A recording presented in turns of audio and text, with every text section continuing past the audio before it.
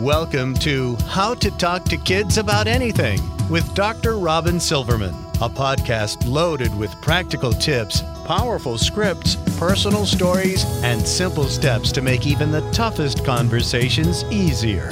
So get ready to get the information you need to make the impact you want from someone you trust, your friend, parenting expert, Dr. Robin Silverman. Hello and welcome to How to Talk to Kids About Anything, where we give you the tips, scripts, stories, and steps to make even the toughest conversations easier. I'm so honored to be your host, Dr. Robin Silverman, child and teen development specialist, author, and speaker, and most importantly, parent of two great kids who give me the opportunity to love, learn, and grow every single day, whether I want to or not. Believe me, I get it. It's not always easy, but we're in this together, and thankfully, we have a lot of people helping us along the way. Now, I want you to imagine that you have your kids in the same room. You are trying to get something done because, well, you're a parent or teacher or coach or someone who has tasks to do to keep life going in the right direction. You start to hear whining, some raised voices, and then a play-by-play. Ben is touching me! Emma took my whatever she took. Sarah made a meat face. Petitions. I want a turn. Stop making that annoying noise. Just leave me alone. And then wait for it. Mom! Dad! Or whatever your name is that the kids call you. Has this ever happened to you? Perhaps you've seen it happen to the families you work with, and you can feel the stress envelop the parents and the kids and everybody around them. Sibling rivalry is typically the unwanted gremlin that can spoil even the most enjoyable moments within families. So what are we to do? Punish, reward, break up the fight, time out? And what should we advise our kids to do when their sibling is driving them crazy? My next guest says, in no uncertain terms, when it comes to annoying behaviors, we must ignore it. And we are going to find out why and how and exactly what to do the next time you find yourself in the midst of a sibling argument. I know, if your kids are anything like mine, it probably won't be too long. Catherine Pearlman is the founder of The Family Coach and the author of Ignore It, How Selectively Looking the Other Way Can Decrease Behavioral Problems and Increase Parenting Satisfaction. Catherine writes the nationally syndicated Dear Family Coach column, and her work has appeared in U.S. News, Parent.com, CNN.com, Good Housekeeping, and more. She's a licensed clinical social worker, an assistant professor at Brandman University, and a mom of two kids and a dog. She's a New Yorker living in Southern California. I can't wait to talk to you about this topic because, well, of course, my children are just perfect all the time and never fight with each other. Yeah, right. Thank you so much for joining us on How to Talk to Kids About Anything. Welcome, Catherine Pearlman. Thanks for having me. I'm so happy to be here. Well, we're thrilled to have you. I have two kids of my own, and they do get on each other's nerves, so I am listening with my ears fully open. But before we get into the meat of the matter, I would love for you to tell us, for those who haven't read your book or your articles, can you tell us what gets you up in the morning and how you got so focused on making sure parents use the Ignore It system? So I started my career working with homeless and at-risk kids, and I made home visits to help teen parents avoid having their kids removed due to abuse and neglect. And I worked with them for years, and everything was great. I worked in nonprofits, children and families, and then years later, I had my own kids. I moved to the suburbs, and what I found is that people around me were having a lot of very similar problems to the teen parents I used to work with in child welfare.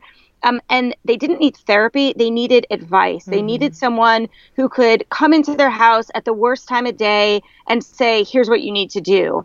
And so I started the Family Coach so that I could help people really enjoy their kids more. Like, there's certain parts of parenting you cannot avoid. You know, there's like unpleasant things like laundry, making lunches, and sick kids. You cannot avoid those things in parenting, but all of the negative behaviors, the whining, complaining, and tantruming, the sleepless nights, the not eating the dinner at the table, all of these things we can actually improve, and that makes everybody enjoy their time more. So I started a company called The Family Coach, where I would go into people's homes and help them with those exact problems. I would say, like, what's the worst time of day for you and your family? I would come then, observe, and then give them my recommendations about how I think they could improve things. And it was funny. It didn't matter why the parent called me, like what the presenting problem was, but there was one piece of advice I was giving to every single parent, and that ended up being ignore it.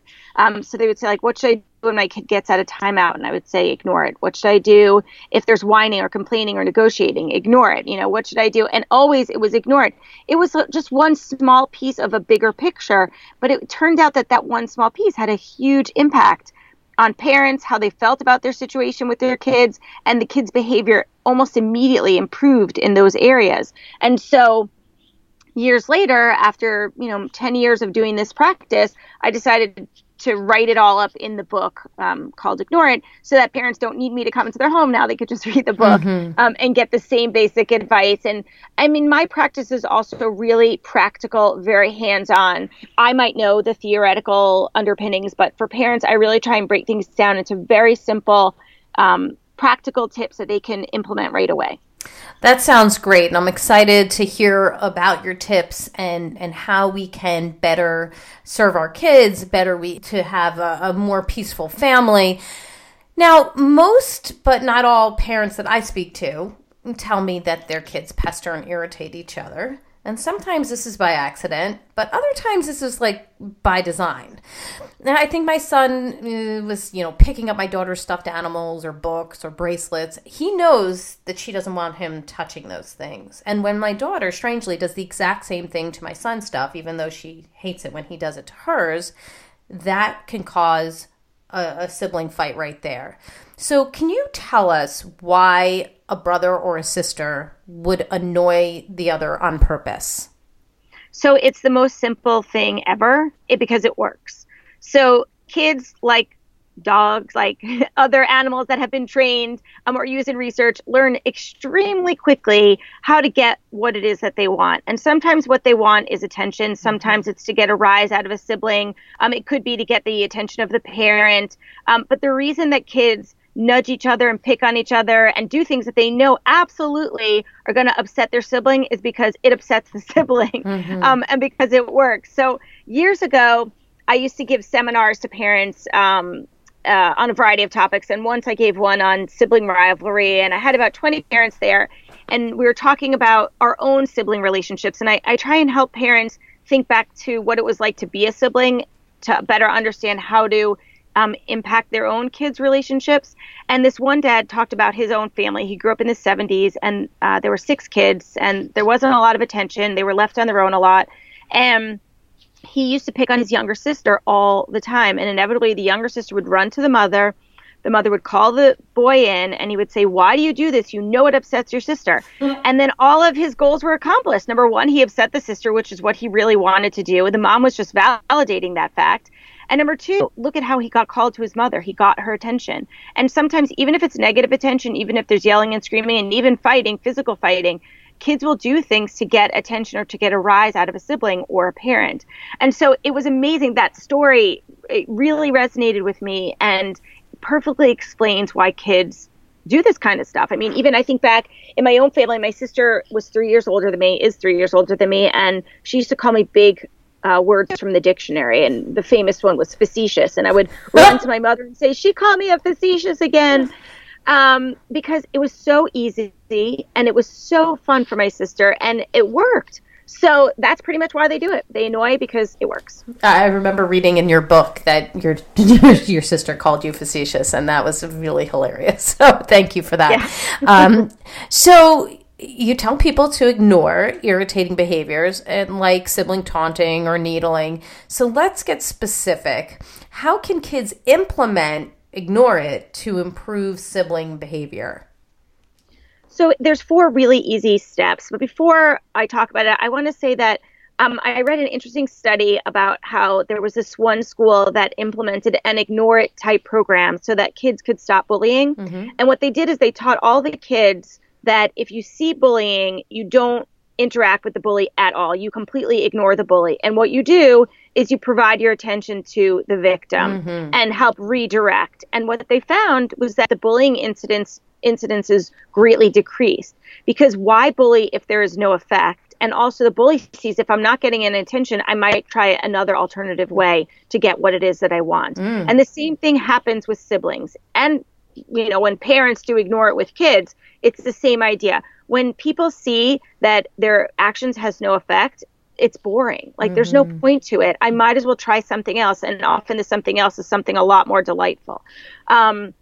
So I use the sentence, I like relaxed reading, to help parents and kids remember what it is that they're supposed to do in the 4 steps. And the first I stands for ignore. So when the behavior starts, there's teasing, nagging, touching, whatever it is, you simply ignore it. You pretend like it doesn't exist. This is honestly the hardest thing to do. It's so hard to do. Yes. It's impossible because we're human beings, and our normal way of reacting is when someone's yelling at us, we yell back. If somebody's harassing us, we harass them back. But once kids understand that that's actually the whole point, that when we respond, the other gets what they want, they can learn to not react. And I try and say, go to a happy place in your head, take some deep breaths, literally turn your back so you're not trying to make eye contact while ignoring, which is extremely difficult. But so the first step is just to ignore it and pretend like that kid or behavior does not exist. Even if there's a finger nearly touching your face and they're saying, I'm not touching you, you literally do nothing. And sometimes what happens is the other child is like, wait a minute, this isn't working. And their behavior intensifies. Yes, they dial it up. Totally. They're like, this always works and now it's not working. There's actually like a technical term for that, and that's called an extinction burst. And right after that ramping up, the behavior goes away because, again, if it usually works, then I'm just going to try harder to see if it'll work this time. And when it still doesn't work, I'm going to give it up.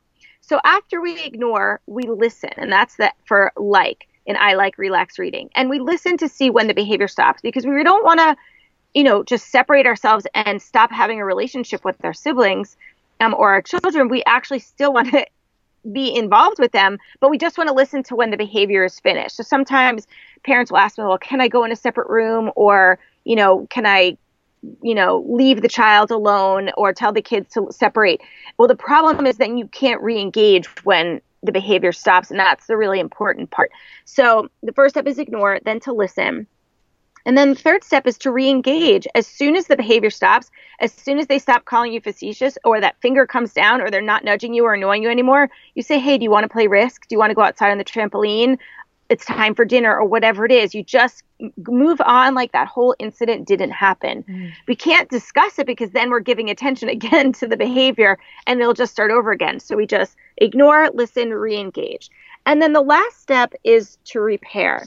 And this is not something that always has to happen, but sometimes if there were extreme hurts or there was someone's property was destroyed, or I had this perfect Lego set and a sibling, trashed it, that's when the repair comes in. We have to fix that. And then you do that, and then we move on. But the whole point is to ignore, and as quickly as possible, as soon as the behavior stops, to move on. Okay, so in that final step, just to reiterate, for the repair, you were saying before that you really don't want to be discussing it. So how do you repair without discussing what happened? Can you help me clean this up? Mm-hmm. Just simply ask for it.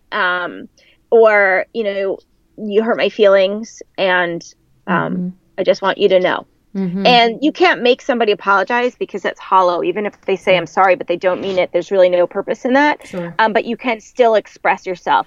And I would say 9 times out of 10, no repair is honestly needed. Mm-hmm. It's really for extreme cases, and that's often when a parent might have to intervene.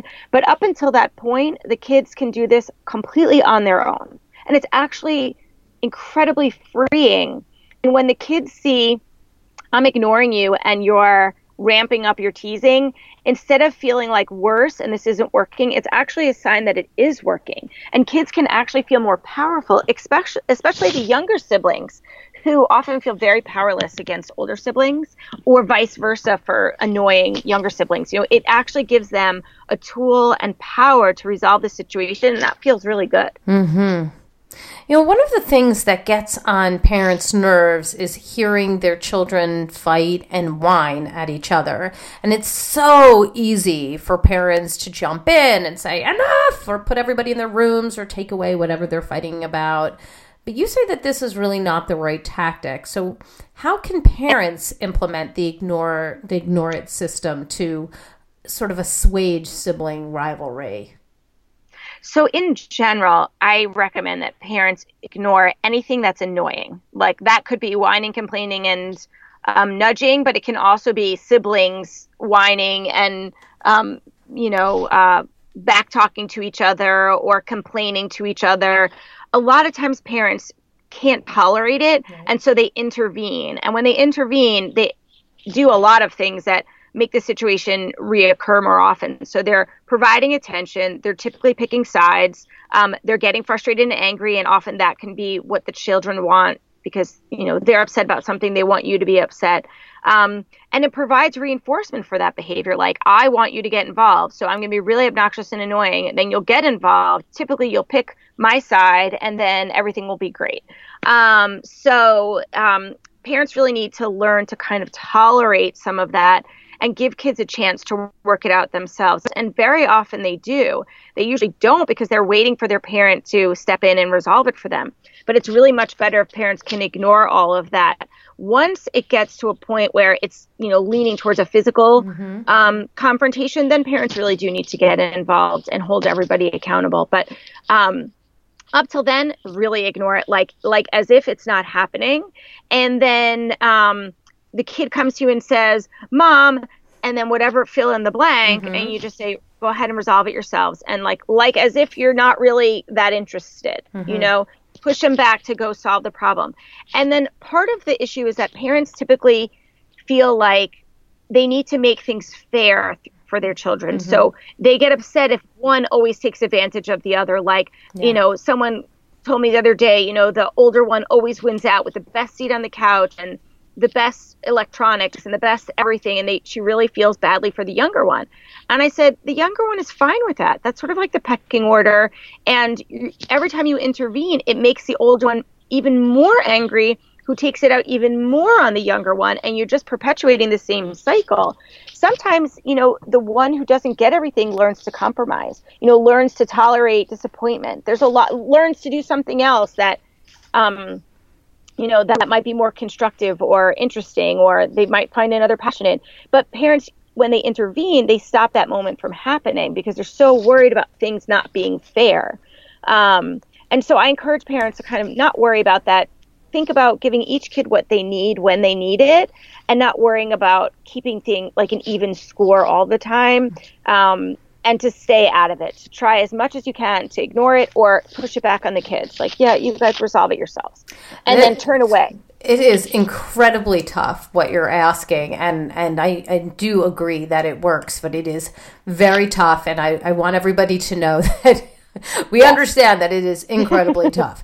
It's funny when we talk about it with my daughter, and my son can really drive her nuts sometimes. So, we used to say, he's got your goat. And then the metaphor just started, expanding to, he's marching your goat down Main Street. You put a funny hat on your goat. He's pointing, he's dancing with your goat. He's, just so that she understands, like, he is really having a great time with you getting upset about this. And I know, like, when we say ignore it to kids, they get really frustrated because they really want to do something to make that sibling stop. So that's when it leads to, that child then yelling or hitting or kicking or whining or throwing a tantrum. So beyond saying to them, ignore it, I would imagine that there's some kind of mindset that we need to do, or some kind of practice we need to do with them, so that when they're in that situation, they can do something. So what can adults and parents do to support their kids even before the situation happens? And then how can they support them while the situation is happening? Yeah, it's a great point. first of all, kids have to be on board with why they're ignoring, right? Because the bottom line is they want the behavior to stop. Yes. Most kids don't just want retribution. They want it to stop, and then they would be happy. And so it's important not just to teach kids, ignore, listen, re-engage, repair. It's really important to explain to them why they're ignoring, because every time you react, you're reinforcing that behavior. And any behavior that's reinforced will just be repeated. And even little kids, like, 6, 7, 8, 9-year-old kids can understand this. Like, there's a cause and effect, and when I react, it makes it happen more. So I think it's really important to explain, even on age appropriate terms, the why behind the system, and not just explain the system. And then I think it's really helpful for kids to struggle in that moment, just as it is for adults, is to actually go through what it would look like with a role play with the kid. Mm-hmm. So if their sister or brother is typically kicking them under the table, or, saying not nice things to them, you might actually take on a role, whether, sometimes the kids want to be themselves, but sometimes they want to be the obnoxious brother. Sure. And you can, that's even more fun. And then they can really let you have it. And as, if I'm playing the kid that's getting hurt, I'm going to practice, ignoring it. I'm going to turn my back. I'm going to talk about breathing and happy place in my head and all of these things, and then talk about the listening and help them go through it in a practice scenario. And then when they're comfortable, I would want them to really play themselves. Mm-hmm. So let's really go through it. And I'm going to say some mean things. And my point is, I'm going to try and be hurtful. Tell me what are a few things I could say. So I don't want to come out of the blue with, things yes. that might actually hurt the kid. I want the kid to tell me, here's what my brother says to me that really hurts me. And okay, those are the things I'm going to say directly back, rather than, I don't want to actually hurt the child by saying something that they hadn't thought of. And so then I'm going to say those things and watch the kid do it. And it's actually amazing when kids get the hang of it. They feel so in control. They feel like they've outsmarted that smart brother. Oh, yes. I have a tool against you and you don't even know it. And then to have them realize that, did it go away? Did it work? And if it worked, that'll help them remember to do it next time. And sometimes a parent can also, in the middle of an incident, have a signal to the kid, where I might just come over and tap you on the head, or I might, ring the bell or something, where it reminds you, oh yes, I'm supposed to be ignoring it. Because even as a parent, I wrote the book, and sometimes I'm engaging with my kids when they're complaining or negotiating, and then all of a sudden I'm like, what am I doing? Right. No, I was ignoring it. And you can start ignoring it right then. Just because you didn't start or you didn't do it this time doesn't mean you can't do it next time. And so it's nice for a parent to have some kind of tool or sign that they can help the kid without getting involved, but just to help that kid remember, you're supposed to be doing ignore it. Excellent. That was really helpful. And I like the sign to do in the middle if it's happening. And it's a little sign of encouragement, and it actually acknowledges that you understand what this child is going through at that particular time, and that you believe in them, and that they can do this. You have faith in them. So I like that. So, and I think empathy is super important. I mean, we have to let our kids know that we understand that this is very hard, and that they sometimes feel sad, and we have to validate their feelings. I mean, that's really important. I remember when I was younger, and my brother used to get my goat by telling me to get up, get him a sandwich, make me a iced tea. He used to just give me a laundry list of things he wanted me to do, and it used to drive me crazy. Until one day I just got up and did it. And I made him a grilled cheese sandwich, and I made him an iced tea, and I brought it to him. He's like, "You didn't have to do that." It was the last time he ever did it, but it was just so funny. It has nothing to do with ignore it, really, but it was just like going in a complete opposite, unanticipated direction, which I think ignore it certainly does, where, there's a child who believes and knows that typically every time he does that behavior, this is the response he gets, and then all of a sudden, not getting that response. So it's a great idea, and I would imagine that would cause some frustration at first, but I can also imagine that it helps to squelch the behavior over time. The interesting thing about the story you just told is that you resolved it, you figured it out, and so what if you got him the sandwich? Like a lot of times parents would intervene before you even got to that point, or would admonish you, like, don't do that. If he's so lazy he doesn't want to get up, don't do it for him. Or, he's just getting your goat, or whatever it is. We would get involved in that whole scenario because it used to be that kids had a lot more alone time. Yes. They had more time to kind of figure this stuff out. Parents are watching their kids all the time. They're listening. They're part of the conversation in ways that our parents really weren't. And unfortunately, they get involved in those situations where the kids might have found an amicable solution. Might not have been the solution I would have picked. I would have thought, that sibling maybe shouldn't have to do that for you, or you're taking advantage and that's not fair. So as a parent, I might have gotten involved. But the thing is, it's what worked out so beautifully is you didn't care. You just did it, and that was the end of it. It just is. I think it's just doing the unanticipated behavior, and it wasn't the desired behavior. My brother did not want me to get him a sandwich. He wanted me to get frustrated and to start yelling, and So he liked to get my goat sometimes. So let's say that two kids have to go brush their teeth, and each time they go and do this in the same bathroom, the parent knows for sure that the kids are going to start fighting. One's going to annoy the other, and the other's going to yell. And everyone is going to get irritated, and this is no fun. So imagine that these kids are sitting in front of you, or perhaps you do it one at a time.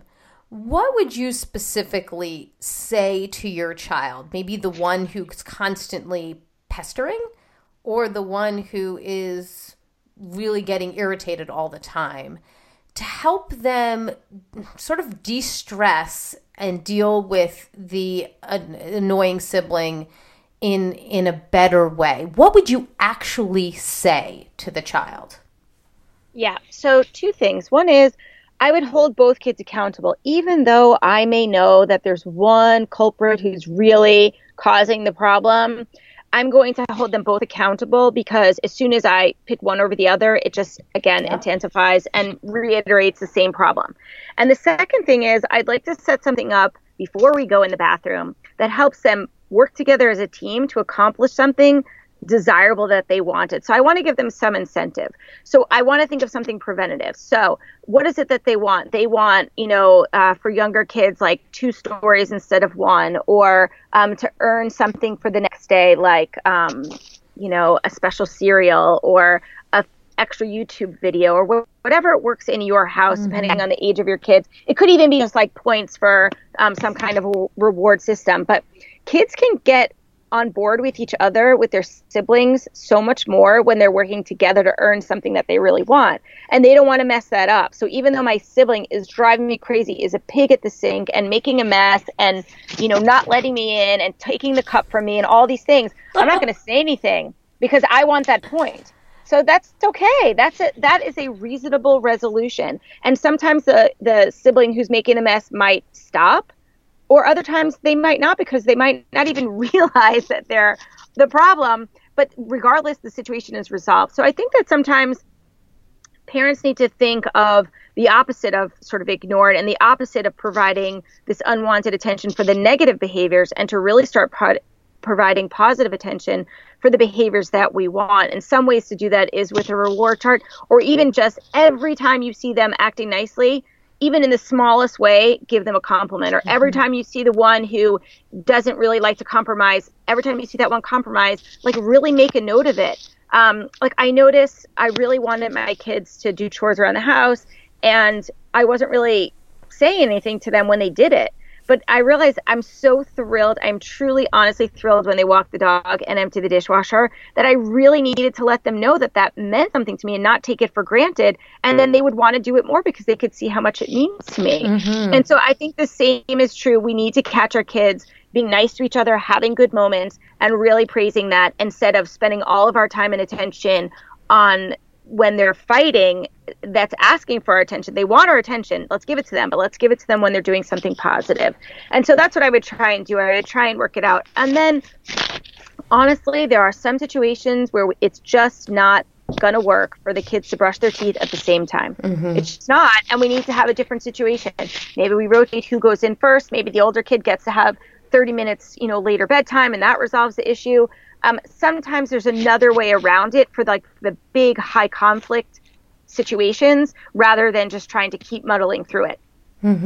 Good point. And kids need to know that you're on their side and you're there to sort of brainstorm with them. I think it's true, though, that when kids know that they're kind of a team and that if they, both are able to, whatever it is, brush their teeth in the same room together and without a fight, or they're able to watch TV together and both decide on the same program or whatever it might be, that when they are able to do that, they get some kind of acknowledgement from you, which is what they want so much of the time, and that they feel like somebody has noticed, and then they want more of it. So that makes sense to me, and I think that's a good system. With my children, they have a marble jar, and if they're doing something that is highly desirable without me needing to prompt them in any way, that's a 5 out of 5, and that's they can get a marble that goes in the jar, and once they get a certain number of marbles, they're able to do something special, whatever it might be. Because for me, I want to make sure that I'm highlighting those really desired behaviors, whether it's cleaning up, a mess that was made in the kitchen without me needing to say anything, or it's going out of your way to be kind to your brother and help them, or kind to your sister and help out, and running out and saying, Mom, do you need help with the groceries, without any prompting. All of those things are really highly desired behaviors. And what I find is anytime that they are highly praised for those, that is the first thing they will do that day. They want to do that behavior.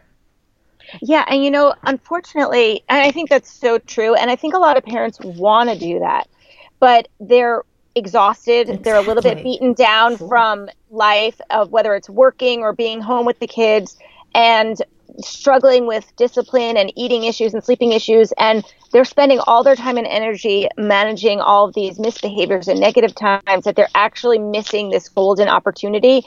And in some ways, they don't feel like praising their kids. They're so angry, they're upset, they're tired, they just have no more to give, and they really need a push to do it, because I think most kids really do respond extremely well to positive attention, to reward systems, to even just saying, hey, good job, high five, I'm so proud of you, thank you for doing that. All of those things are actually really meaningful for most kids. And again, if they can't get it the good way, they're going to get it the not so good way, by harassing and, whining, complaining, and negotiating and picking on siblings. If we could be frank, though, of course, when it's not just the behavior that's coming from, from nowhere that's irritating. It's the behavior that they keep doing over and over again. Every day in the bathroom, every day in the kitchen, every day. It gets really frustrating because, as a parent, you're like, I've already said this. Like, I've already addressed this. And it gets very frustrating to have to constantly deal with the same problem over and over again. So I guess, when you feel like you're constantly saying the same thing, ignore it. You're always like, wait a second, I need a tactic to do something, but I guess that it's really a tactic to not do something. Well, there's a couple things. I mean, one is obviously I want parents to stop reinforcing the negative behavior and start reinforcing the positive behaviors that they want to see. And that's really what Ignore It's all about. But I also really try and teach parents how to use consequences instead of, asking a million times, have you done this? Could you do this? Empty the dishwasher, and dealing with an argument. Can I do it later? Can I do it in 5 minutes? Like, all the things that go on when we ask our kids to do stuff. Either we get in an argument or we end up doing it ourselves, and both things are very unpleasant. But what parents really have to do is set up, here's the expectation, here's the consequence, and here's what will happen if you don't do it. And that's it. Now I've asked you, the consequence. That's it. but a lot of times parents don't follow through with the consequence, again, because they're tired and a little beaten down.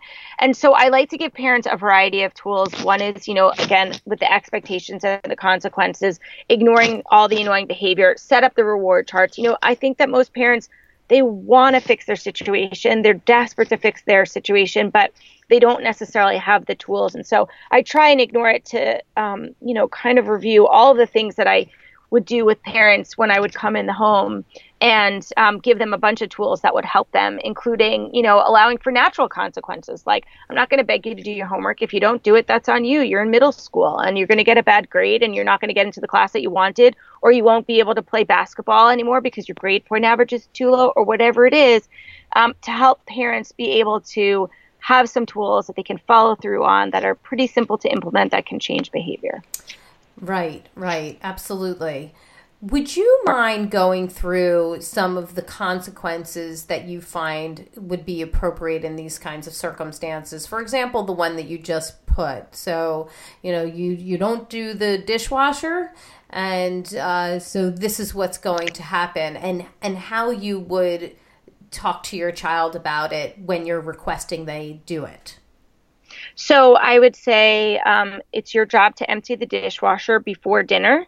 If it's not done by dinner, then you're also responsible for doing the dishes, like the dinner dishes. Like, you have to empty the dishwasher and do the dinner dishes.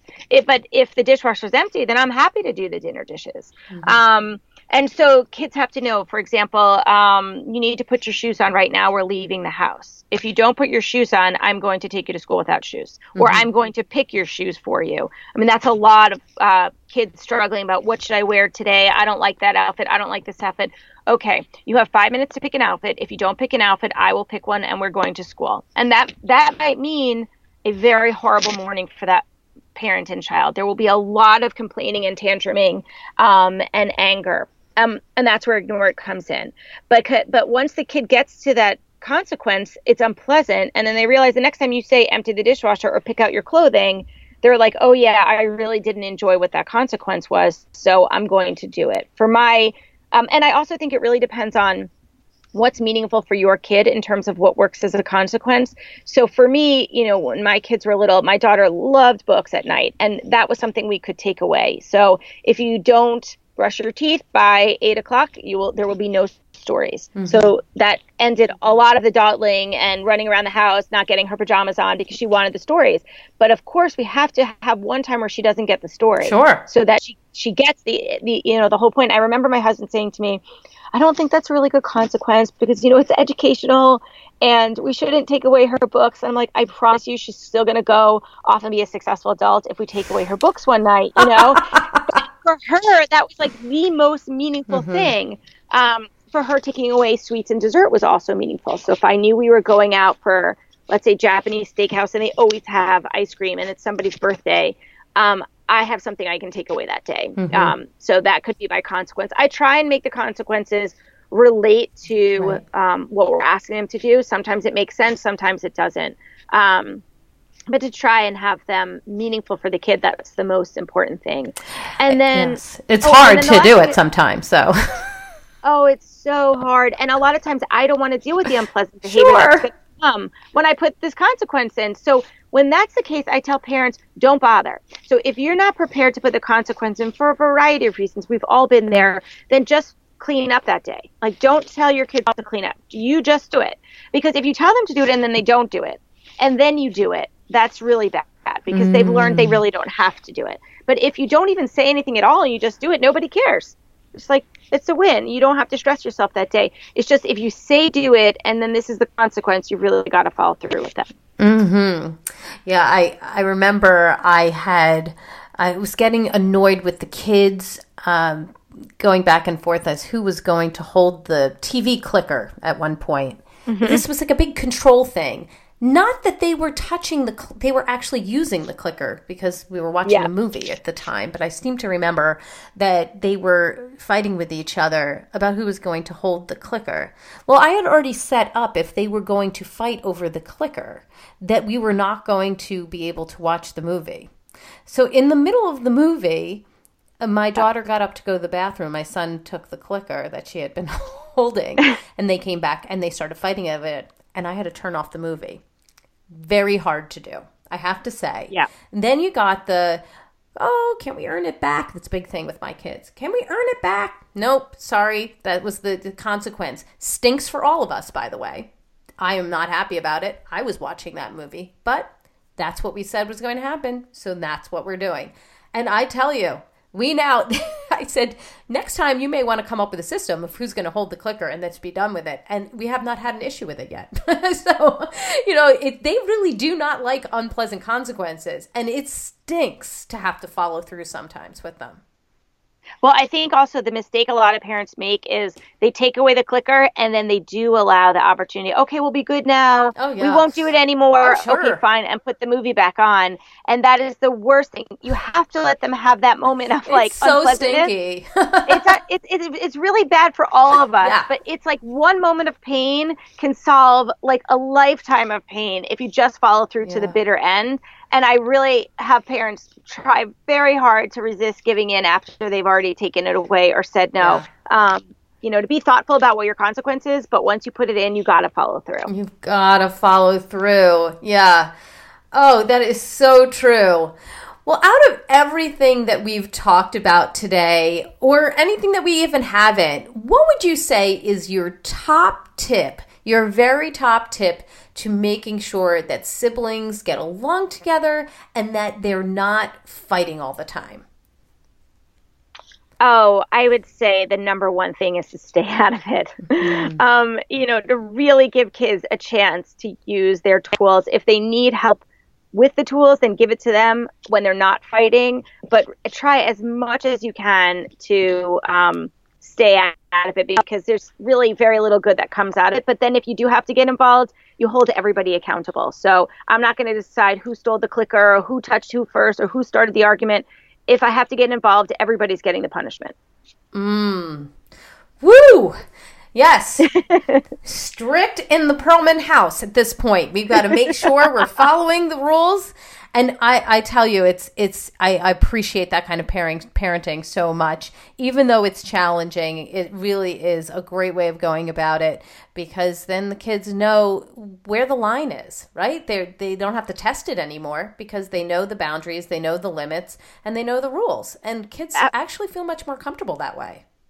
I absolutely agree. But I do want to say one thing is that every parent makes mistakes. I make mistakes. I get involved when I shouldn't. I say no and then I say yes. I do all the things. Yep. When a situation doesn't go well, at least I can lay in bed that night and say, where did I go wrong and what am I going to do differently tomorrow? Or our kids change and develop, and things that weren't a problem when they were little or at a certain age now become a problem, and we get caught in a rut without actually taking the time to implement a new tool or do something differently. And so believe me, I have my moments. I think my kids get along actually very, very well, but at times they fight. At times I falter, but then the next day I start all over again. And I just don't want people to think like, oh yeah, there's perfect parents out there. Goodness, no. Nobody is a perfect parent.